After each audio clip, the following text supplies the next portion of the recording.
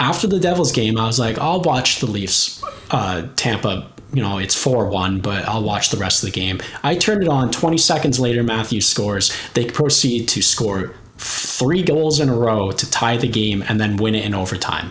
You're welcome, Toronto. I won that game for you. It was all me. Yeah, that's all I want. A thank you, maybe a gift basket, whatever. Yeah. You're now listening to the Boys in the Booth podcast with your hosts, Harper Cody, Chad Melbourne, and Casey Abrams.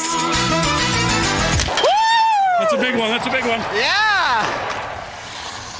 Good evening and welcome to episode 168 of the podcast. Cody, Abrams, and Melbourne, all three of us together for this one again. Guys, the first round of the NHL playoffs have been absolutely fantastic so far. We're going to focus on a couple of series in the East in this one, but first of all, how we doing tonight?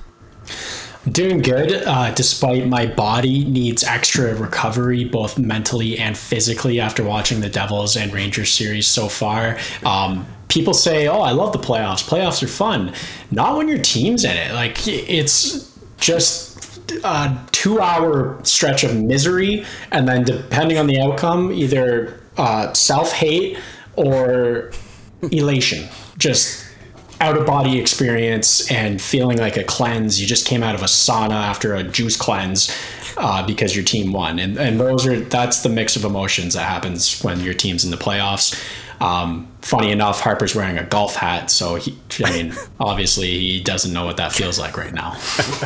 And you mentioned before we started, we have 2 out of 3 playoff beards going right now because, again, to beat a guy while he's down, the Sabres are not in the playoffs. I didn't want to make a comment, but he comes out here wearing a Titleist hat. What am I going to not make a comment on that? You got to say something. In case you're so right, there's no in between. It's either juice cleanse high coming out of a sauna, you're going to Othership downtown in Toronto, or it's you absolutely hate yourself, and there's zero in between. And I thought it was funny, the one meme that you shared the other day. I think when the Devils lost the second game, it was something like, yeah, I'm really gonna let a team of players chasing a puck around determine how I feel on a day-to-day basis. This is insane. Yeah, it was me realizing that 12 men on a sheet of ice chasing rubber dictates my happiness. And it was Pedro Pascal eating the sandwich, like that meme. Yeah, I thought that was hilarious. Boys, I'm doing well. What an absolute crazy week it's been since we last recorded. Oh my goodness, ridiculous, especially last night's game. And we're going to get into that. That's why we're talking about the Devils and the Leafs, and why I'm wearing my Leafs hat here. But just an absolute incredible start to the playoffs. We've seen some series that have been tighter than we expected, like the Seattle one we were talking about off air before we started. And, some other series like the Boston one that are kind of going sort of exactly like we predicted. So it's just been so much fun to watch, and I'm in a great mood because the playoffs are a great case, and our teams are winning right now, so it's okay for now. Before we hear how Harper's doing, we ask him that 10% of the episodes. 10%. And before we do that and get into the Devils Leafs, I just want to talk about how weird this playoffs have been. When you look at, I think it was going into last night, I heard the stat was away teams were 17-11 or something like that. How ridiculous is that? Yeah, well, wasn't it the opening night of the playoffs? Away teams went 6-2, and we were like, what? Where does that come from? So home ice advantage should mean something with the long change and the last change as well. The last change. So it should mean something, but I mean, we saw the Devils and Rangers series. That meant absolutely nothing, home ice that is. And then the Leafs just took 2 in Tampa. So who knows, man? This is a weird playoff to watch so far. Yeah. Anyway, Harper, how are you doing? Well, first of all, before I answer that, I feel like it's not that weird because I feel like a lot of teams were really good on the road in the regular season. I know that the Devils were an excellent road team, one of the best, if not the best, in the NHL in the regular season. Buffalo had a way better record on the road than at home, so this doesn't surprise me at all. It's been great so far. I'm doing fantastic. Kind of set myself up for failure with the Titleist hat on, but you know what? I'm loving. Yes, obviously, I would be a lot happier if the Sabres ended up squeaking in, and my time will come to have Buffalo in the playoffs. But I'm loving the hockey, boys. Like, watching, and it could go either way, and I'm good with it. Obviously, want some results to go my way for the sake of my NHL.com bracket that we all filled out. But man, it's been awesome. I just watch games every night, and I don't have a dog in the fight, so that's been great. Also, want to mention that on Saturday, had a great time with Steve White and a bunch of people.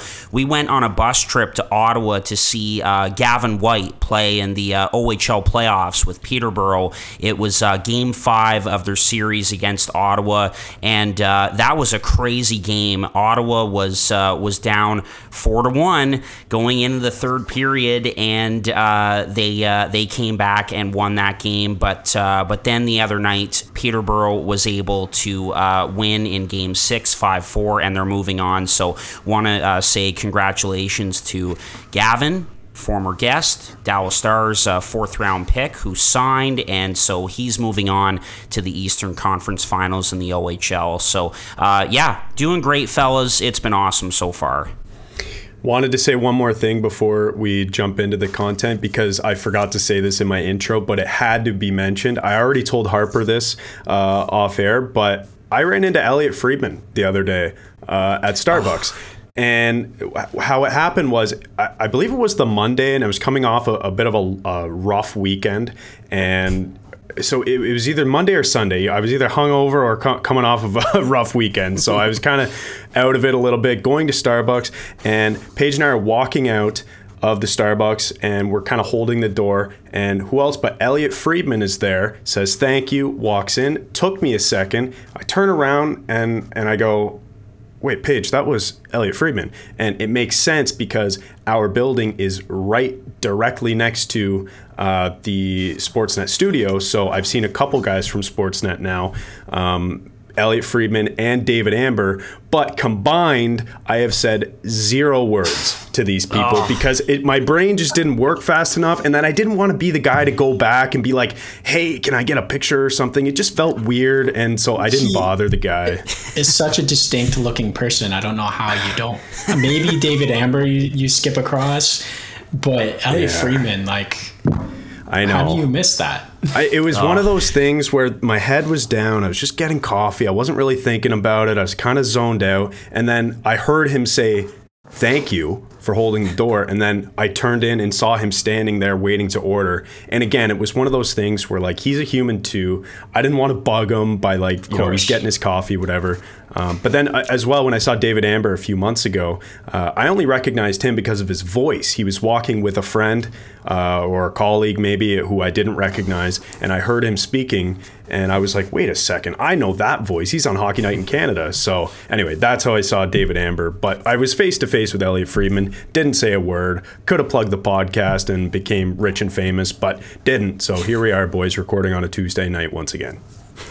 Well, that's too bad, but hey, I wouldn't. I'd be more upset if I didn't meet Elliot and Jeff Merrick, for that matter, in Trenton that one time when they were doing the 32 Thoughts tour with Boston Pizza. So I'll let that one slide because you guys know how much I admire Elliot and Jeff as well. All right, guys, let's get into this episode. And do we want to start with the Devils Rangers series off the bat? Okay, sure. Yeah, we'll start with that one. So yeah, obviously we're focusing on your two squads, 2 out of the 3 boys in the booth teams that make it into the playoffs, and they've both been great series so far. So starting with the Battle of the Hudson, Rangers go up 2-0 with 2 wins on the road in New Jersey, and then the Devils fire off 2 in a row at MSG, and just like that, we've got a series all tied up at 2 going into Game 5 on Thursday night, I believe it is. Case, is it on Thursday as well? Thursday night. So anyway, it's been great so far. So Chad, why don't we go to you first, and then we'll go to Case. Devils have made this a series. Just your thoughts on this one so far? Hey guys, there's no betting corner segment in this episode of the podcast, so I thought I would take this time to tell you a little bit about our newest sponsor, BetStamp, the line shopping app for sports bettors. Betting lines have different odds across each sportsbook, and by using the BetStamp app, you can line shop across all of those sportsbooks to ensure that you're finding the best value available on the bets that you'd probably already be making. Also, the BetStamp app allows you to track all of your verified bets across those different sportsbooks so that you can build a more credible record as a bettor, and it allows you to follow other winning BetStamp users so that you can instantly be notified of their picks. So click the link in the description down below to download the BetStamp app today, and when you do, be sure to provide the code BOYSINTHEBOOTH when prompted to do so to let them know that we sent you. Every download really helps us out, and it helps you out as well, so we would really appreciate the support. Thanks, guys. Yeah, well, initially, when they went down 2-0, I, along with a lot of other people, were probably thinking the same thing. This team's done. They don't have it. They don't have what it takes to win in the playoffs, and at least they got in. Yeah, exactly. And this year doesn't matter. You know, it's a young core. They got there, and this is step one. Well, the Devils must have heard some of that criticism, and they said, "Hold on." Jack Hughes said, "Hold on. We're a resilient group here," and they showed that in games 3 and 4, taking 2 dubs on the opponent's ice. So that was just incredible to see. It seems like this series, through the first 2 games anyways, was all Rangers at 5-on-5 and special teams as well. And now it seems like it's kind of like completely flipped. I think the Rangers have been getting better goaltending throughout the entire series so far, but then Akira Schmid comes in and it plays a couple pretty good games for them. So, to me, this has been entertaining, exactly as advertised. I looked at some of the numbers, and it seems like, despite the fact that the first 2 games went one way pretty one-sidedly, and then the second 2 games went the other way fairly closely. It does seem like the numbers suggest that it's been a pretty close series overall when those 4 games are taken into account. So I'm just looking at the goals. It's 12-7, but then when you break it down to expected goals, it's only 12-10 in favor of the New York Rangers as well. Again, that suggests that the Rangers have been getting pretty damn good goaltending from their guy Shesterkin, surprise, surprise, and the Devils didn't get very good goaltending through the first 2 games. And again, that meets what the eye test tells you as well. Vanecek wasn't great. Who knows if he'll be back in the series? He had a pretty good season, so I don't know how long Schmid's leash is here, but again, we'll see. And then just talking about a few players before I pass it to Casey here, I noticed that Hughes, Hamilton, and Bratt all have 3 points in 4 games, so they don't have a single guy above a point per game or kind of leading the charge, and I think that's a product of the first 2 games not going very well, and this series just being a low-scoring one for the most part anyways. But then on the other side, I saw that Kreider, Kane, and Fox all have 6 points in 4 games for the Rangers, so that's a bit scary because those are their big guys and they're producing. An X factor like Kane, who we weren't really exactly sure what we were going to get out of him, he's been really good. I still have an X factor for each team. Both guys have 0 points right now. One is Timo Meier for the Devils. 0 points on the board. You've got to imagine something's going to change with that guy. And Alexis Lafreniere, same thing, 0 points on the other side. You got to imagine something's about to give. What are your thoughts on this series, Chris? I'm trying to take mental inventory of all the points I want to talk about that you just mentioned, and I've already lost half of them. I think the first one that I'm remembering I wanted to say something about is honestly after game 1 and some of game 2, I sat there thinking if this whole series was played 5-on-5, the Devils would win. And that includes the first 2 games. So I kind of disagree with you there. I think that 5-on-5, game 1, the Devils owned that game. It was the special teams where the Rangers really kicked the shit out of them. Rangers were 2 for 3 on the power play. Devils were 0 for 4. And they kind of just... I don't know. It changed the game. They scored 1 quick goal, 5-on-5, because, the Devils were admittedly shaky and, the experience, they looked like they were nervous going into that game. They scored a quick goal and then 2 power play goals. Chris Kreider has been phenomenal on the power play. So I definitely wanted to talk about the 5-on-5. And then Patrick Kane, First game, it took me until halfway through the third period to realize he was dressed for the New York Rangers. The second game, Showtime showed up, and he was phenomenal. Third game and fourth game, glimpses. But he has not been the Showtime I expected. Game 2, he was great. Yeah, I'll admit that one. First one, didn't even know he was there.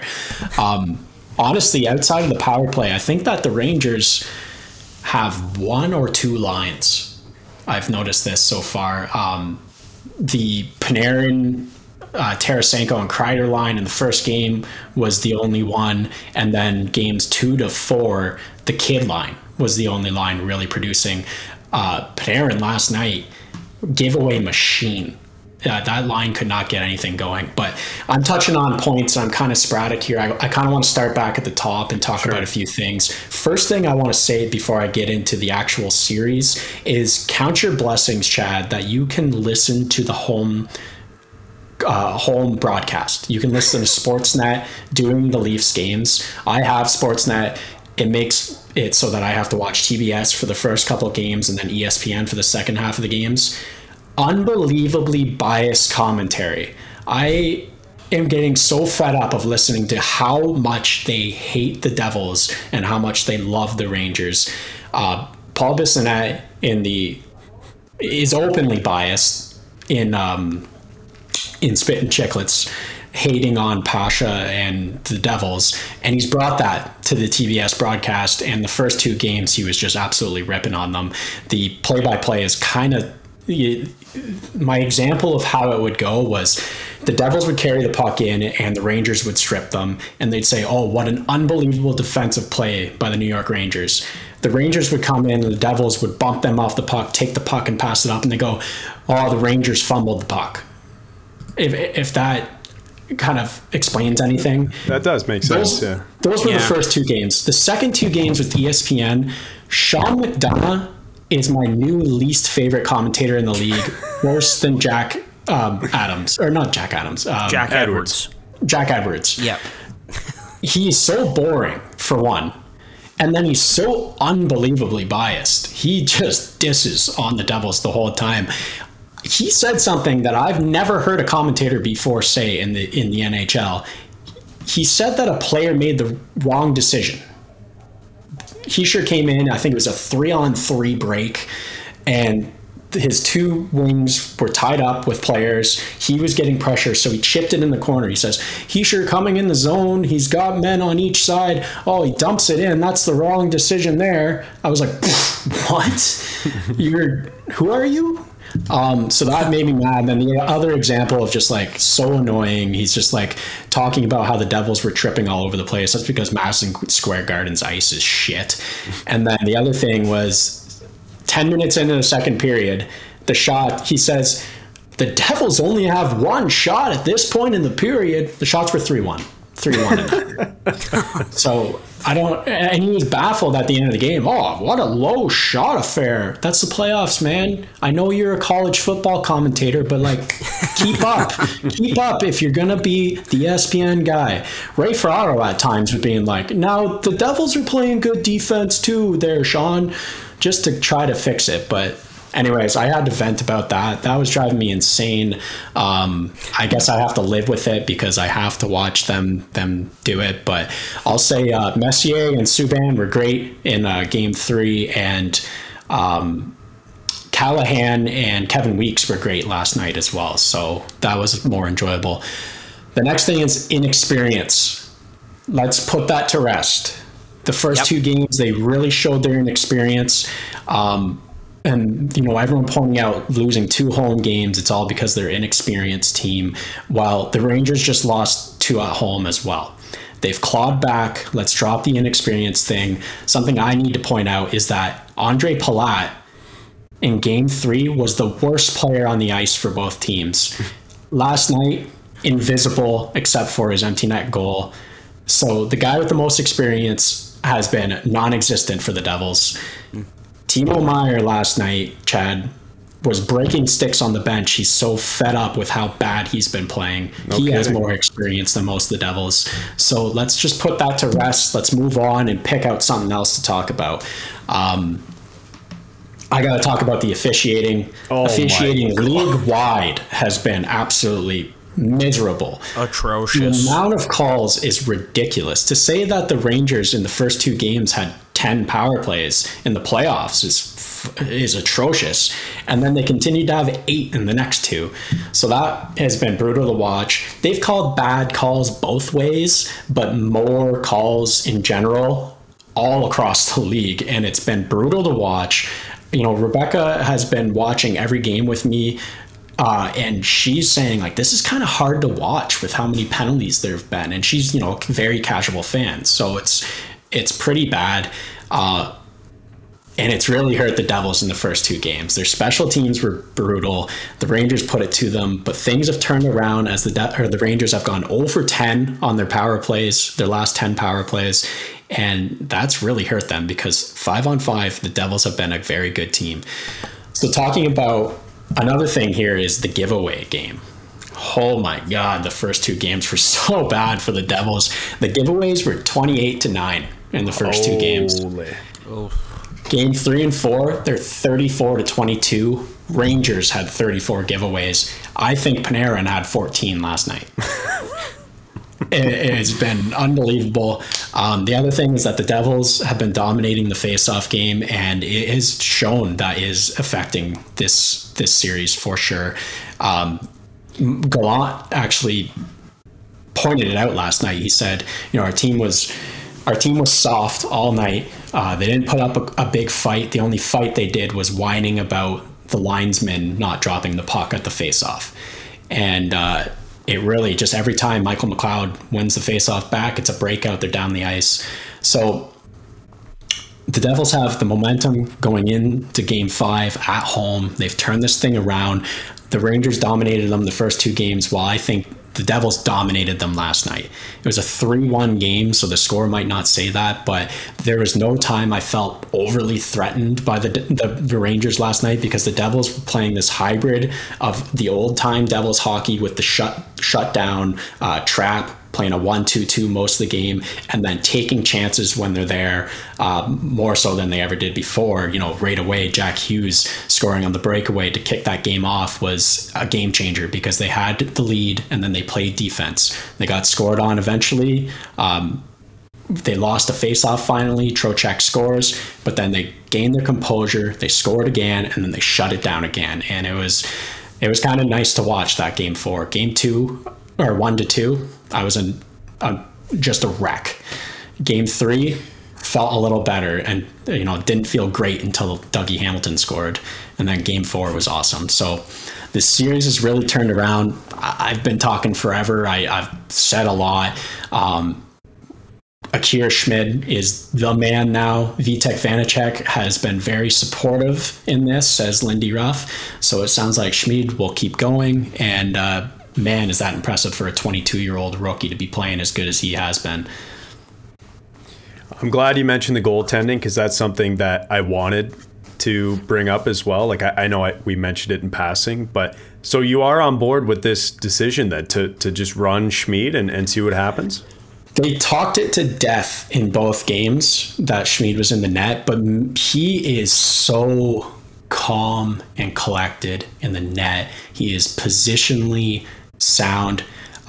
It's actually a note I have here to talk about, is that Mackenzie Blackwood has probably played his last game in a Devils jersey because of Akira Schmid. Oh, yeah. Schmid has been phenomenal. 100%. He's 6'5" and 200 and something pounds. He fills the net. He's moving so effortlessly and so economically, is what Ray Ferraro kept saying. In the net, he's economical. He does not waste any energy at all. And it's amazing. I don't like that term. His composure is ridiculous for a 22-year-old guy. Like, he's been great. I actually have all the faith in the world in him, so I would run him until, you know, he does something atrocious, I guess. Fair enough. I don't like the term economical. I don't mind the term efficient to describe a goaltender, but economical sounds just awful on the eardrums. Thanks, Ray Ferraro. Yeah. Anyway, Harper, what are your thoughts here? I feel like Casey and I have been going back and forth. We haven't heard from you. You're the outsider. You're the unbiased one, the only one on the pod here. What do you have to say about this series? Yeah, I'm the only one actually enjoying the playoffs, while you two are just stressed out all the time and nervous wrecks. I can't believe I don't smoke yet. That's what I said last night. I can't believe I don't smoke. Oh my God, so stressful. Yeah, I went to get a haircut today, and the guy just kind of gently pulled the hair out of my head. He was like, "Oh, I don't really need to cut this." Oh, geez. But you know what? No, this it would have been so easy for the Devils to just roll over and quit, and stick with the narrative that we all had, and I was guilty of it too. After the first 2 games that they lost, okay, they're done, inexperienced. At least they got in. Case, you got to be happy with that. But no, they're a resilient group. They're a young group, and I look at that third game, Dougie Hamilton, in that second year of that long-term deal, he didn't have a great season last year. Really, no one on the Devils did last year, and he steps up big. He has a huge year, and comes up big for them in that moment. So, one of their veteran guys it continues to just step up for them, and that's Dougie Hamilton, the $9 million defenseman, and then your cornerstone player in Jack Hughes, one of your cornerstone guys, scores a big goal last night in that fourth game, and just a great response. Again, one of the best road teams in the NHL in the regular season. I'm not surprised at all. And you got to ride the hot hand. It's Schmid's net now, and I think what this series is going to come down to at the end of the day is who can score more goals 5-on-5. We know that New Jersey is good with, that New York has a good power play and everything, but I just feel like, the team that scores more 5-on-5 is going to end up winning this series. And, Case, you were very critical of Panarin, and rightfully so.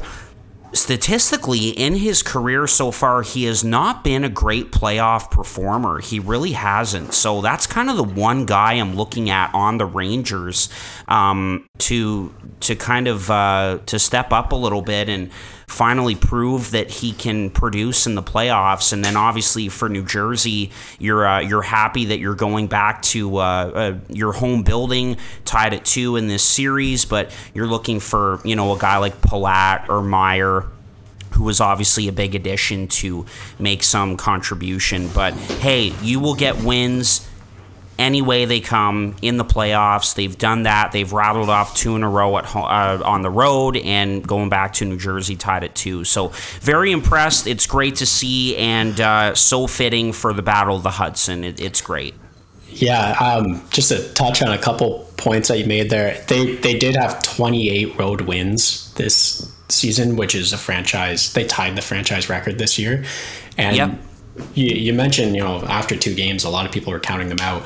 I was counting them out after 3 games. I said if they lose game 3, it's over. But game 3 was everything for the series, because I couldn't count out this team after what they did this season. I think they led the league in comeback wins. Maybe Toronto was tied with them, or they were right up there. I remember the stat was 22 at one point where they both had. And so I just couldn't count the team out yet. I don't think we'd seen the best of them yet. Jack Hughes, you mentioned, game 1 and 2 was very shaky, and you could tell he was nervous. Well, he figured it out. I think that penalty shot goal did do a lot for him, and then game 2 he was slightly better. Game 3, way better. Game 4, he was feeling himself last night. Jack Hughes skating around doing shit that I don't even understand again. I'll talk about some of the Rangers, though, that I have to mention, and a couple guys I've dumped on a lot in the past. Well, that kid line has been excellent. Every time they're on the ice, they're in the Devil's corner, mashing their defensemen and working the puck around. Lots of great chances. Lafreniere's got a few scary looks. If he could hit the net, he'd have a couple goals. And they're scaring me. I don't like when they're on the ice, more so than anyone else on the Rangers. Shesterkin, I don't need to say anything else. He is great. Yep. The only way the Devils have beaten him is on a shootout, or a penalty shot, a power play, or a perfect shot from Siegenthaler, which is crazy to say, I guess. Couple Devils I have to talk about before we move on. Ryan Graves, who played 24 minutes last night, and John Marino played more than 24 minutes, I believe. They have been a rock. John Marino is that man that I talked about earlier in the season as being the Devils' best defenseman. After his injury, things trailed off a little bit. He is back to being that man. I am so comfortable when he is on the ice. He is always in the perfect position and doesn't do anything stupid, which is what you want from a defenseman in the playoffs. Play defense, don't do anything stupid. So I had to point that out. The other thing, I don't want to talk negatives about the Devils, but I think Miles Wood just played his last game as a Devil as well. He played poorly in game 1, took some stupid penalties in both games, was scratched in game 3, and they've won both games with him out of the lineup. Well, I think that's it then, because this is a guy that you kind of expect the way he plays the game will bring a different factor into the playoffs. While he hasn't got it done, Curtis Lazar has been better in the playoffs than him. So I think he made himself expendable when he's a UFA at the end of this year. He's probably going to be on a team out west come the next season. Case, I had a couple questions to ask you, just because obviously you're closest to the team. The first was about the Siegenthaler healthy scratch. What did you think of that? And then the second question is, do you think Luke Hughes will get into the lineup and be able to make a difference? Or do you think it's just too early for him? I think eye test, Siegenthaler was not good in game 1 and 2. Or game 1, he was scratched for 2. Right. The underlying numbers suggest otherwise. That's why you said eye test. Yeah. The eye test, he was not very good. He was kind of just there. He wasn't bringing an edge. He wasn't kind of being the shutdown guy, but the underlying numbers said he was good. So they brought Brendan Smith in. Honestly, I thought Brendan Smith played fairly well. He was laying the body quite a bit. But I think, Siegenthaler has to stay in now. He's been playing great ever since that scratch. Maybe he just needed a wake-up call or something. I don't know. Lindy Ruff makes some crazy changes sometimes. Well, they paid off in game 3. Miles Wood being out and Siegenthaler being back in is one of them. Schmid, obviously, that's huge. But as for Luke Hughes, I don't know what to do here because Kevin Ball had a shaky game 2, but game 3, game 4, he has been very solid. He brings a very physical, feisty game. Yeah, big body. And he's been moving the puck better ever since. Actually, last night, you could hear from the bench, and the commentators pointed this out, everyone was yelling no when he was skating up with the ice once, or skating up the ice with the puck once. The bench was going, no, and he dumped it in and skated off. And it was like, yep, that's what we need, Kevin. Like, big get baller. out there, hit some people, break out passes, and get off the ice. But man, he drew a penalty out of Panarin one night just by kind of pushing him around a bit and then letting him punch him in the face. And it was just like, he has played very well. Now, I think maybe we see a Luke Hughes if it comes down to a knockout game, or like if the Rangers win the next one, maybe we see Luke in game 6. But I don't know. I really don't need. I don't know what they need out of the team right now. You look at the game last night. It was the shutdown game that won it for them. So do you bring in Luke Hughes, who's more of a willy-nilly, puck moving guy, or do you keep a Kevin Ball, Siegenthaler type lockdown defensive strategy, which worked very well? So I don't want to be making that decision. I'm glad Lindy Ruff is doing it. It's a tough one. I don't think it's a bad thing at all to have Luke sitting and just watching, like just being around the team, just getting exposed to how these guys prepare, seeing what his brother is doing in his first playoff series ever as a National Hockey League player, because we know down the road that, Luke is going to be out there in every single situation on the blue line for the Devils in the postseason. So I don't think it's bad at all for him to just be watching from above and just being around the team while they're going through this. But it would be cool to see him get in there, because when he finally got in with the Devils towards the end of the season there, he did look pretty good. But yeah. Yeah, if we could have a McAvoy situation on our hands, I would love that. But I think McAvoy plays a different game. Yeah, That's for McAvoy just two-way, like solid, one of the best guys in the league. Like I'm just saying, remember when he was an NCAA player and came in as a rookie? Like at the end of the year, they signed him, brought him in. He played in the playoffs and was a game changer. So it was like, well, look at that first game that Brock Faber had. That play that he made with the stick with Minnesota. So you see guys come in right away. I think the Devils just have so much depth back there and experience that you don't want to shuffle that up too much. So. Harper, how are you going to mention Brock Faber before Matthew Knies, who pulled the puck off of the goal line to start the comeback for the Maple Leafs in Game 4? Well, we haven't gotten to that series yet. Forwards, Chad. I'm not talking about get him out. That's why I said McAvoy and not Knies. No, but he said Brock Faber. Are you kidding me, Harper? Where are you going with this? Turning it into forward is a whole different thing. If Luke Hughes was a forward, I'd say get him in the game right now. But yeah. All right. Well, let's get into the second series we're going to talk about. So again, Devils, Rangers, all tied up at 2. Battle of the Hudson, Game 5, Thursday night in New Jersey, and Toronto and Tampa. Man, what a turn of events here in this series. Leafs are up 3-1 going into Game 5. Oh God, on Thursday night in Toronto with a chance to wrap this thing up. They get smoked in Game 1 and then 3 wins in a row, 2 of them on the road in Tampa. The Lightning are going to come in to Toronto, a pissed off bunch. John Cooper will be getting them all riled up for that game on Thursday. But before we get to that, I mean, just an unbelievable couple of games. I watched the finish to that game on Saturday, that third game, and then what a finish it was. This comes 3,500 plus days after they blew that 4-1 lead against Boston, of course, and lost. And so, this time, last night, Toronto's down by 3. Find a way to come back. Alex Kerfoot is the overtime hero.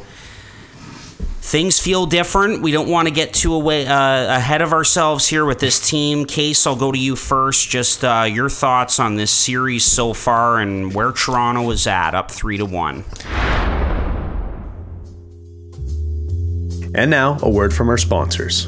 This podcast is sponsored by Liquid IV. Whether you're staying active or nursing a hangover, Liquid IV has you covered.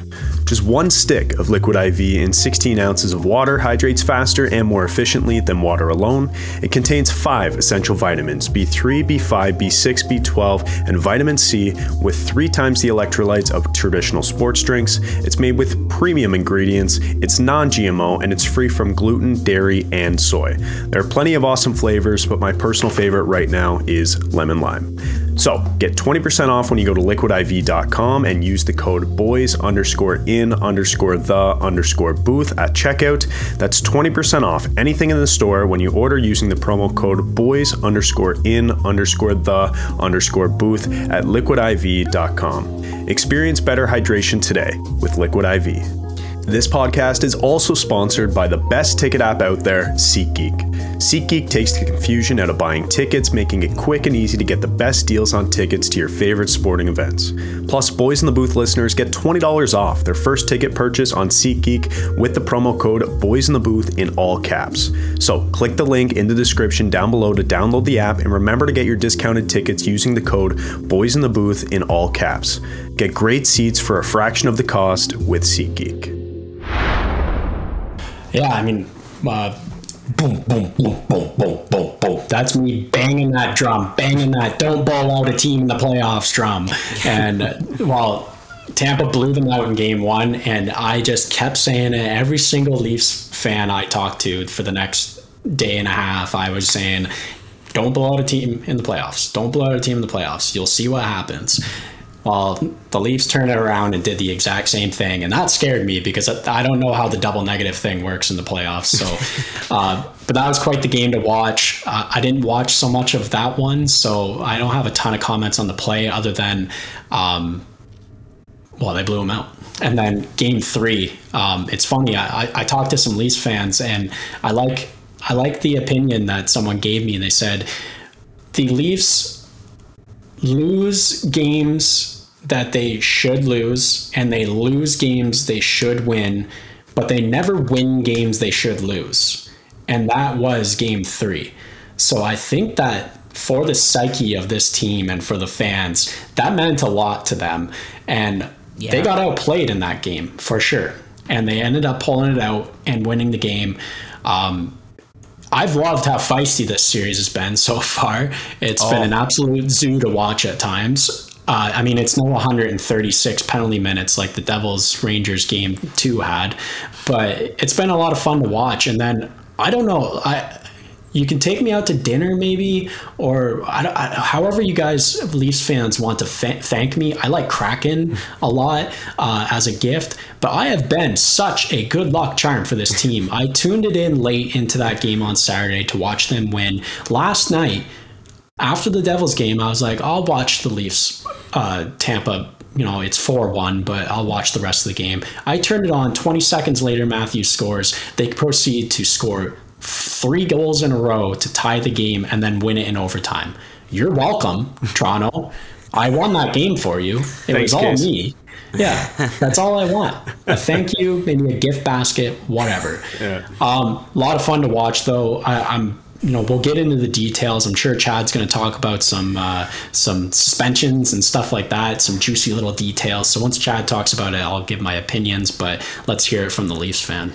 Yeah. Well, yeah, like just to start, man, what a crazy series. Did we expect anything less? The answer is no. We all expected this absolute gong show. And even like in terms of goals for, like in the playoffs right now, these teams are number 1 and number 2. Toronto is number 1 and Tampa is number 2. In terms of goals for per games played, the actual goals are 19-16 in favor of Toronto.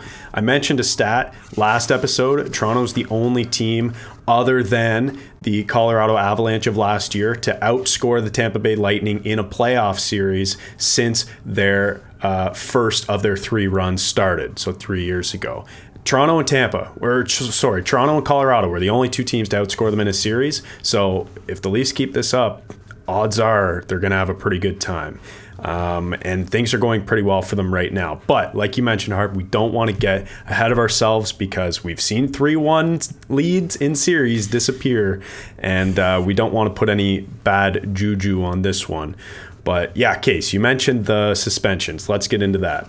Game 1, Michael Dum Dum Bunting makes the dumbest of dumb plays ever and gives the dirtiest elbow to the head of Erik Cernak.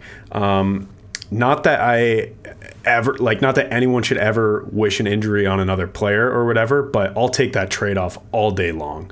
Michael Bunting for Erik Cernak. It is what it is. Like, it was a dirty play. It should have never happened, but the Leafs have obviously very much benefited from Erik Cernak, one of the best defensemen on the Tampa Bay Lightning, not being in the lineup, as well as Victor Hedman being out for Game 2. Yeah. That was a big thing that went towards the Maple Leafs winning Game 2 in a blowout. You mentioned how the Leafs got blown out in Game 1, and Casey, you said never blow out a team in the playoffs. Well, Harper, we posted that video of your radio hit on our Instagram. Just look at the comments, man. Day of, it's so funny. All the comments are Leafs still stink, Leafs suck, like this and that. And we're just waiting. We just waited on it. And then we saw what happened in Game 2, 3, and 4. And the Leafs were pissed off, clearly, that they got embarrassed on home ice. And they took that personally. Now going into Game 3, Case, like you mentioned, they got outplayed. They got outplayed in Game 3 and 4. And traditionally, like you said, the Leafs have never been able to win those games. They always seem to lose games that they should have won, where the expected goals are 8-1 for the Maple Leafs, but they have Jack Campbell in net and he lets in 2 softies and they lose 2-1 or something. So it's one of those things, man, where it just feels different that they're able to close out these kinds of games despite the fact that they've been outplayed. Does that make me feel really confident going into Game 5, 6, and 7? Hell no. You want to be the better team on the ice. You want to see the underlying numbers and the eye test be very good for your team. And they haven't been these last 2 games, except for I can't even say game 3 overtime because they got outplayed and Samsonov literally stole that game. So I'll say they've gotten outplayed except for the last 10 minutes and overtime of game 4 because all of a sudden, man, they just stepped it up. And I remember when it was 4-1, I was thinking about turning it off. I texted Adam, I'm like, hey, do you want to play some PlayStation? Like, and then I was going to watch the game on the side type thing, not pay too much attention to it because you still have to have it on, but it wasn't like, I thought they were done. I was like, okay, going back to Toronto to best 2 out of 3, 2 are at home. That's okay. I still think the Leafs had the advantage in the series if that were the case. But then Adam said no. That might have helped out a little bit. He said thank you as well, just like you did, Case. I continued watching intensely, and then they get 1, and it's 4-2. And you look in the eyes of the players, and it's like, okay, they know they have work to do. They know that when they scored, it was like, okay, maybe we'll be able to do this. Then they get another one, and it's 4-3. And then the look in the players' eyes changed entirely. It turned from, yeah, maybe we can do this, to we are 100% doing this. And then they tied it at 4, and I went nuts, like absolutely nuts. It was insane. The last minute of that game, though, they were hemmed in their own zone, and I thought in true Leafs fashion, they were going to blow it after coming back. That would have been just ridiculous. Then they go into overtime. They possess the puck really well. Morgan Rielly has stepped up in the previous game with the OT winner, sifting it through from the blue line. Well, similar play. This time, Alex Kerfoot gets a stick on it, puts it in, Leafs win, and they're up 3-1 in the series. What a feeling, guys. I can't express to you how that game made me feel. It made me look at this team and just think like, something here is different, because that's a game they lose 9 times out of 10 if it was the team from last year or the year before or the year before that. When I think it was 4-2 and they went on the power play, and I said, if they score on this power play, I said it out loud, I said, if they score on this power play, they win this game. And Sauston Matthews just taps one out of the air and in the net, and I was like, oh, it's over. Like, they've all the momentum. There's 8 minutes left in this game. They're going to tie this and go to overtime, and it happened. It was great. I admittedly, that was the first time I've actually rooted for the Leafs in over a decade. Last year in the series, I said like, oh, I'm kind of rooting for them, but realistically, I was like, let's go Tampa. Like, let's knock them out of this. This year, I'm rooting for them. I was rooting for them in that game. I'm rooting for them in the series. Yeah, they look different. I think they're going to win this series, and then we'll see what happens in Boston. True. I wanted to say this as well. I think Leafs fans, knocking on wood for you, brother. Yeah, thank you. Oh yeah. I wanted to say this as well. I think Leafs fans have been waiting for a moment where their superstars just take a stranglehold on the game and do something about it, and just take over and say, no matter what you guys do to try to defend us, it's not happening because we're the best players on the ice. You see the Oilers obviously are a team where their superstars are able to do that game in and game out, whether it's Draisaitl or McDavid. Those two guys can say, okay, enough's enough. We're taking over this game. And despite the fact that everyone knows Auston Matthews is one of the best players in the entire league, scored 60 goals last year, despite the fact that everyone knows that Mitch Marner is one of the best passers in the league, a Selke candidate perennially now going forward, there's still some doubt in whether these guys can actually take a hold of games, especially in the playoffs. Well, I think last night showed us that these guys have that ability, and it showed fans that they're sick of this shit too, and they want to get over the hump just as much as every single person in Leafs Nation. So that was just so thrilling to watch and so encouraging, because Case, like, remember we were talking earlier in the year, I think it started because I commented on a post in The Athletic when Matthews wasn't scoring. And I said something like, why is it that when Matthews isn't scoring, all the talk is, okay, how do we free him up? How do we get him extra minutes against lesser competition? Who can we put on his wing to make sure that Matthews scores more? But then when McDavid isn't scoring, the conversation is different. It's like, okay, he'll figure it out, and he always does. Like, why is it a dichotomy? Like, are they really number 1 and 2 in the league? Well, Matthews all season until about the last 10 games, it was a bit of a crapshoot of a season, to be honest. Like, he didn't have a great year, then started to ramp it up, and now that we're in the playoffs, the most important time of the year, he showed that he doesn't need anything else or anybody else. Him and Marner are able to take over a game themselves. It seems like maybe he needed to get punched in the head a little bit. Maybe that. Yeah, well, we didn't even talk about his first fight. Oh my God, where he got jumped by Stamkos. That was bullshit, by the way. Like, that was so dumb. But anyway, I'm just so... It was fun. First time ever. 60-60. Yeah, I'm just so happy with where the series is at right now. And I love the players' demeanors after that game, after a ridiculous comeback game, a game that will be remembered forever as one of the greatest comebacks in Leafs history. After the game, it was like, well, job's not done. It was Mamba mentality, and you need that. Exactly. I was going to bring that up. I loved Matthews' response. Just, cold looking face, not too happy, not too jumping after that big comeback win. He just said, "Yeah, we're not finished yet. The job isn't complete yet." And I'm kicking myself, boys, because I made the mistake of turning it off when it was 4-1. I mean, I had to go to bed anyway because I had to get up in the morning. But then, my brother gets home just after 10 o'clock, I think, from working all day. And he said, "Did you see the finish to that Leafs game?" And I said, "No," but like assuming that, Tampa tied up the series. But no, he said, "What a finish, man." And so I'm kicking myself a bit this morning. You better bet that I'm going to watch Game 5 in Toronto, that's for sure. All of it in its entirety this time. And, of course, watch them lose that one when I decide to watch with my dad. But, again, cautious optimism. Chad, you and I were texting earlier. You're like, "Harper, shut up. Like, don't say that, like, oh, it feels different." But again, knock on wood, but things just feel a little bit different. And I think there are two things.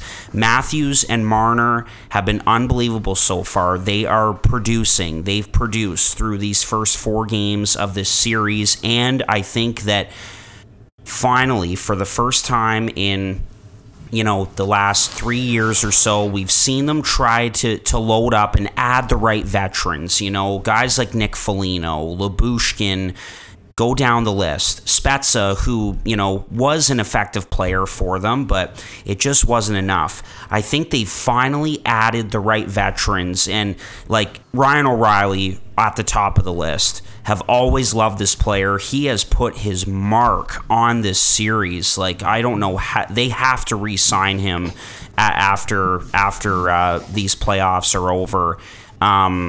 He's the one who ties up the game late in regulation in Game 3 and then helps to screen Vasilevsky on the Morgan Rielly overtime winner. He's talking to the guys. And won the face-off, too. That's the most important part.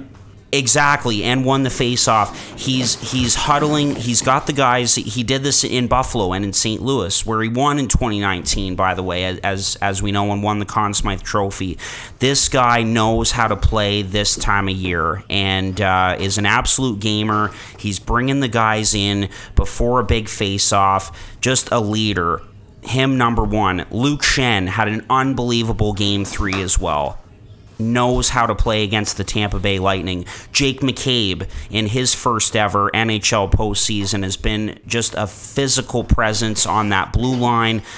And a different goaltender as well. Ilya Samsonov finally and truly getting the chance to be the guy in the playoffs for a team, because when he was in Washington, got that chance a little bit, but I think that Laviolette didn't have a lot of trust in him and ultimately moved on from him. So I think between Matthews and Marner producing, so far, putting that to bed that, your big stars can't produce in the playoffs. Well, they have been producing. And then the right veterans being added into the mix who have really made an impact so far, I think, are the two key differences for me.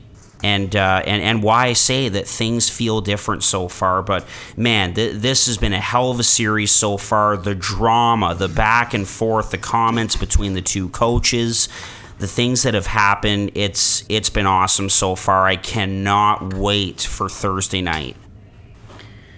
Yeah, absolutely same. And something I wanted to mention, too, is, this series, in terms of the goal scoring, is kind of going similar to last year, through the first 4 games anyways, that is, where it's been pretty high scoring, and we haven't seen Andrei Vasilevsky be very good at all. His numbers, both surface level and underlying, are not very good, and that worries me a bit going into these next 3 games, because playoff Vasilevsky, when the guy turns it on, can be scary. So the Leafs are going to have to do everything they can to close out this series. It is not going to be easy. I was talking to Nate earlier today, who obviously is a big Tampa Bay fan, has some wild takes, by the way. He said their D-core was better this year than it was last year, even though they replaced Ryan McDonough with Nick Perbix. But anyways, I digress from there. I was talking to Nate earlier, and he was like, man, we'll have to see what happens. It kind of feels like Tampa just needs a rest and needs a break, and kind of almost feels over, was the vibe that he was giving. And I said, man, this series is far from over. It's only 2 games down. We've seen already New Jersey be able to come back in a series down 2-0. Down 3-1, sure, it's a little bit more difficult because you're staving off elimination in Toronto potentially twice for if you're Tampa Bay. But, man, this series is not over, and I wanted to get that out there because in typical Leafs fashion, if they lose this lead, this will be the epitome of what it is to be a Maple Leafs fan, going to blow a 3-1 lead. But like we've mentioned already, it feels different. We're trying not to get ahead of ourselves, but I truly and honestly believe in this group, and I'm more confident than I have been ever in a playoff series. I want to make a sweeping statement about the Devils in a similar fashion, but first I want to say that I think maybe this Bunting situation could have been the best thing that's ever happened in Toronto, because they've been great with him out of the lineup. Previously, the suspensions have killed them. Kadri asked that we don't bring him into it, so I won't. But common man. Bunting out has worked, and now there's the headline is that he's not going to be back in despite being done his suspension. So I find that really fascinating. I thought 3 games was maybe a lot. I think there's definitely a suspension there, but 3 games was pushing it maybe. I think there is a lot to do with who Bunting is. I don't think that he has a very good reputation going on. So that plays a factor for sure. But I'm excited to watch the rest of this series. I am rooting for the Leafs for one series in the playoffs, and then I will go back to being a common Leafs hater. I think I have worked myself into the category of a sensible Leafs hater, where I know when to point out when they're doing good, and I love to point out when they're doing bad. So we'll go back to that in a week. My last sweeping comment that I want to make about the Devils before we wrap up this episode is 2 things, 2 ifs. If they can play like they played last night, and if they can get Palat and Meyer going, they can beat anyone in this league. I am very cautiously optimistic when I'm saying that. I don't have high expectations. I'm really just hoping that they can get out of this series, and then we'll see from there. Yep. I don't expect them to win the Stanley Cup, but I said before in our playoff preview, I said they play games where when they play in this manner, they could beat anyone in the league. They just have to string 4 of those each series together. While they play like they did last night, and they get Palat and Meyer going, hook the fuck out, because they could upset some teams. There's something to be said, too, about a team who is freshly into the playoffs, a team who is on the up and up, who has just made the playoffs for the first year with their core. There's something to be said about how those types of nerves differ from the types of nerves experienced by players on, say, the Maple Leafs who haven't got out of the first round in 20 years. Yeah. Like Jack Hughes, what does he have to be nervous about? Nothing. He just has to go out there and play his game because there are zero expectations. It's similar to the Leafs back in 2017 when they played the Washington Capitals. So free out there to do whatever they want. And now that the initial jitters are gone, not nerves, but jitters are gone, I think this team is in a great position. And also, Case, going back to, before we wrap up, going back to the comments you made about Bunting, do you guys think he should be in the lineup in Game 5? And if so, who comes out? No, I don't think so. Well, first of all, Matthew Knies has been unbelievable since he got inserted in. He's not coming out. I don't know who you take out with Bunting coming in. I think he's played his final game as a Toronto Maple Leaf. I like the player, but that was a dumb move. And, again, like when you get taken out and someone gets inserted in that plays really well, like Matthew Knies, you can't. Why would you change that lineup right now? You're not taking out a guy like Achari either. He scored in the last game. I think the consensus would be Kerfoot, and then he scored the winner. Exactly. Before that winner, I would have said maybe take Kerfoot out. Yeah. I think it would be Lafferty, to be honest. I think he would be the first one to go. And Elliot Friedman did mention him. Elliot did mention Lafferty as the guy to maybe come out, but I don't know. I just think right now you're not screwing with anything. No. But Bunting can certainly be an effective player. It's just that's just going to be a tough move now after that suspension and what he did in Game 1 to try and put him back in and take someone out. But yes, I did hear that. The one guy, though, would be Lafferty because, Knies is not coming out. Achari, Kerfoot now, none of those guys. So we'll see. I personally don't think he comes back in, though. If he comes back in, put him in the bottom six. Put him on the fourth line. Don't stop putting him with Matthews. The guy plays a whole different type of game, and you can tell in Game 1, the look on Matthews' face when he would start a scrum in the crease. Matthews would be like, "Oh fuck, why are we doing this right now? I'm gassed. I've been on for 56 seconds. I need to get off right now." And you're starting a scrum in the crease over absolutely nothing. Like, okay, I guess I'll go in there. Put him out with like-minded people if you're going to put him back in the lineup. Yeah. And I think that would be like the only option for the team. Like if a guy like Lafferty comes out, Bunting just replaces him on that fourth line, because also you don't really want to break up that third line of Knies, O'Reilly, and Achari. They've been winning all of their minutes and have been in the offensive zone a ton. That's a great line. It's one of those things where, like, if you put Bunting back in, what are you expecting to get from him? Lafferty's probably better defensively, even though Bunting is like a 60-point player back-to-back seasons almost. Like, Lafferty might just be better fit for this situation and the minutes he's going to play. So it is what it is. Also, two rapid-fire quick ones here. Thoughts on Kyle Dubas yelling at fans in Tampa Bay? I personally thought it was hilarious. I want to know what he was yelling. Loved it. I'm dying to know what he was saying, what was going on there, but absolutely loved it. It's what you want to see, right? Like he his job is on the line, and the passion and everything is coming out from both him and Keefe. I loved it. I did not love it.